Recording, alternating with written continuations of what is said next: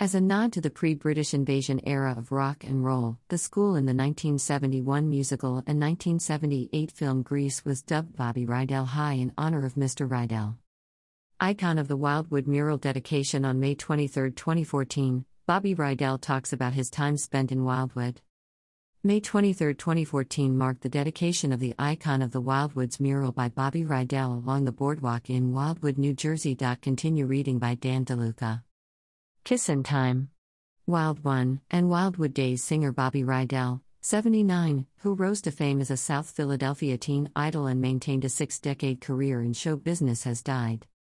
He passed away on Tuesday afternoon at Jefferson Abington Hospital, according to his marketing and event coordinator, Maria Novi. He had many health issues going back to 2012, when he underwent 2 kidney and liver transplants, and his death was unexpected, she said. Due to Mr. Rydell's ill health, Philadelphia DJ Jerry Blavat had scheduled him to perform at the Kimmel Center in January. He died from complications of pneumonia not related to COVID-19, says Novi. According to Blavat, Linda Hoffman, Mr. Rydell's wife, was at the hospital with him. Mr. Bobby Rydell, along with Frankie Avalon, Chubby Checker, and Fabian Forte, was one of 4 South Philly teen idols that Dick Clark's Philadelphia-based television show, American Bandstand, helped to bring to a national audience in the late 1950s and early 1960s. Read more. June Brown, EastEnders. Cotton dies aged 95. 3 awards win by Foo Fighters at early Grammys 2022. Elon Musk has purchased a $3 billion stake in Twitter. Tommy James described Mr. Rydell as a good friend and one of my idols on Twitter. It is with great sadness that we say his final farewells. Low Cut Connie's Adam Weiner called him a South Philly legend. Bobby did the greatest version of Volare ever. After winning a talent contest on Paul Waitman's TV Teen Club in 1950, he changed his stage name from Robert Rydell to Rydell. The Everly Brothers took him to Australia in 1960, and he headlined the Copacabana in New York City as the city's youngest performer in 1961. Countless singles followed his 1959 signing with Philadelphia-based label, then named Cameo Records, later renamed Cameo Parkway. After Kissin' Time, We Got Love, and Little Bitty Girl, he had his first and second million-selling albums. Volare by Domenico Modugno and Wildwood Days by Philly area Jersey Shore goers became a song of celebration and nostalgia for generations to come in the 1960s. Along with Anne Margaret and Dick Van Dyke, he appeared in the film adaptation of the hit musical Bye Bye Birdie in the same year. Rydell High, the name of the high school in Greece, was named after him because of his association with the pre-British invasion era of vintage rock and roll. As far as teen idol singers go, he had the best pipes. In other words, he could sing Sinatra or any other style. Play Volare and enjoy. He had a good sense of humor. He was a drummer. He had a great ability to mimic other people's voices. Red Skelton frequently appeared on his show. He could have been as famous as Bobby Darin, but he didn't want to leave Philadelphia. As young as 7 years old, Adrio Rydell, Mr. Rydell's father, began taking him to South Philadelphia nightclubs like the RDA Club and the Erie Social Club to see if his musically gifted son could join the house band and play drums.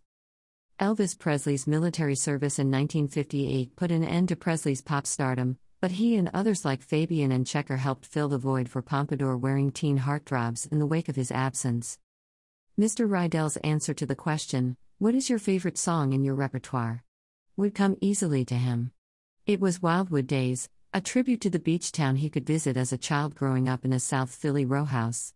In that town, his grandmother ran a boarding house. "This is the Jersey Shore's national anthem," he explained. In 1961, Mr. Rydell's father resigned from his position as a foreman at the Electro Night Carbon Company to become Mr. Rydell's manager on the road. Some time later, Mr. Rydell moved in with him in Penn Valley, where he remained until his 2019 move to Blue Bell with his parents and grandparents. As soon as Bandstand relocated to Los Angeles and the Beatles arrived, the big hits stopped pouring in for the Philadelphia teen idols. Rydell, on the other hand, continued to perform. Alcoholism is the name given to Mr. Rydell's memoir, which he claims began in 1992, when his first wife was diagnosed with breast cancer. "I had no right to be sorry for myself," he wrote in Teen Idol. "In my mind, I had figured out how to get to where I was. Drinking had taken a terrible toll on my body, causing my liver and kidneys to fail. No one but myself was to blame. A nurse and an X-ray technologist, Hoffman was Mr. Rydell's bridegroom in 2009. In 2013, he underwent heart bypass surgery after undergoing a 20-hour double kidney and liver transplant in the previous year. With Forte and Avalon in particular, Mr. Rydell continued to perform, despite the fact that his face is plastered all over South Philadelphia and Wildwood's murals. Rydell played about 30 shows a year with the Golden Boys and as a solo act prior to the onset of the pandemic. Although the band reunited in August for a show in Lancaster, Florida, Mr. Rydell was unable to perform in January. Lou Christie, the singer, stepped in for him. One of the shows at the Golden Nugget Hotel and Casino in Atlantic City, originally scheduled for March, had been moved to June because of Novi's illness. When Novi first met Mr. Rydell and Hoffman, he was performing on a Malt Shop Memories cruise, and Mr. Rydell just sat and talked and took pictures with everybody, Novi recollected. For him, it was all about his hometown and he'd never forget that. His refusal to sign an autograph was unprecedented in my experience. When the car arrived, he'd sign an autograph on the roof for us while we were waiting. You could tell he didn't have any sort of self-importance in his demeanor. Jennifer Doolin and Robert Rydell are the only two of Mr. Rydell's children who are still alive. No funeral or memorial service plans have been finalized at this time. Even though Elon Musk is an ardent Twitter user, he didn't tweet about his new Twitter investment. Those who know Musk predict that his 9.2% share, which he now holds passively, will not remain that way for long. In his first step, he launched a poll asking if people wanted an edit button, something that had been long requested and potentially something that he himself needed to use. No one was surprised when he announced that he would join Twitter's board of directors. It became evident to us in recent weeks through conversations with Elon that he would add enormous value to our board, Twitter CEO Parag Agrawal wrote in a tweet on Tuesday. This person is exactly what we need, according to him, as a fervent believer and intense critic of the service. When asked about it later, Musk said he was excited about the prospect of making changes at the social media behemoth. Dan Ives, an analyst at Wedbush Securities, calls Musk's 9.2% investment in the social media company eye-popping, amounting to 73.5 million shares in the social network. The platform's shares rose on Monday after it was revealed that Tesla founder Elon Musk had become the company's top shareholder, increasing the stake's value to over $3 billion. Jack Dorsey, the founder of Twitter, stepped down as CEO in November, and Musk's stake is 4 times bigger than Dorsey's. As a result of his substantial stake in Twitter, Mr. Ives believes that the South African entrepreneur is now laser-fixed on the microblogging service.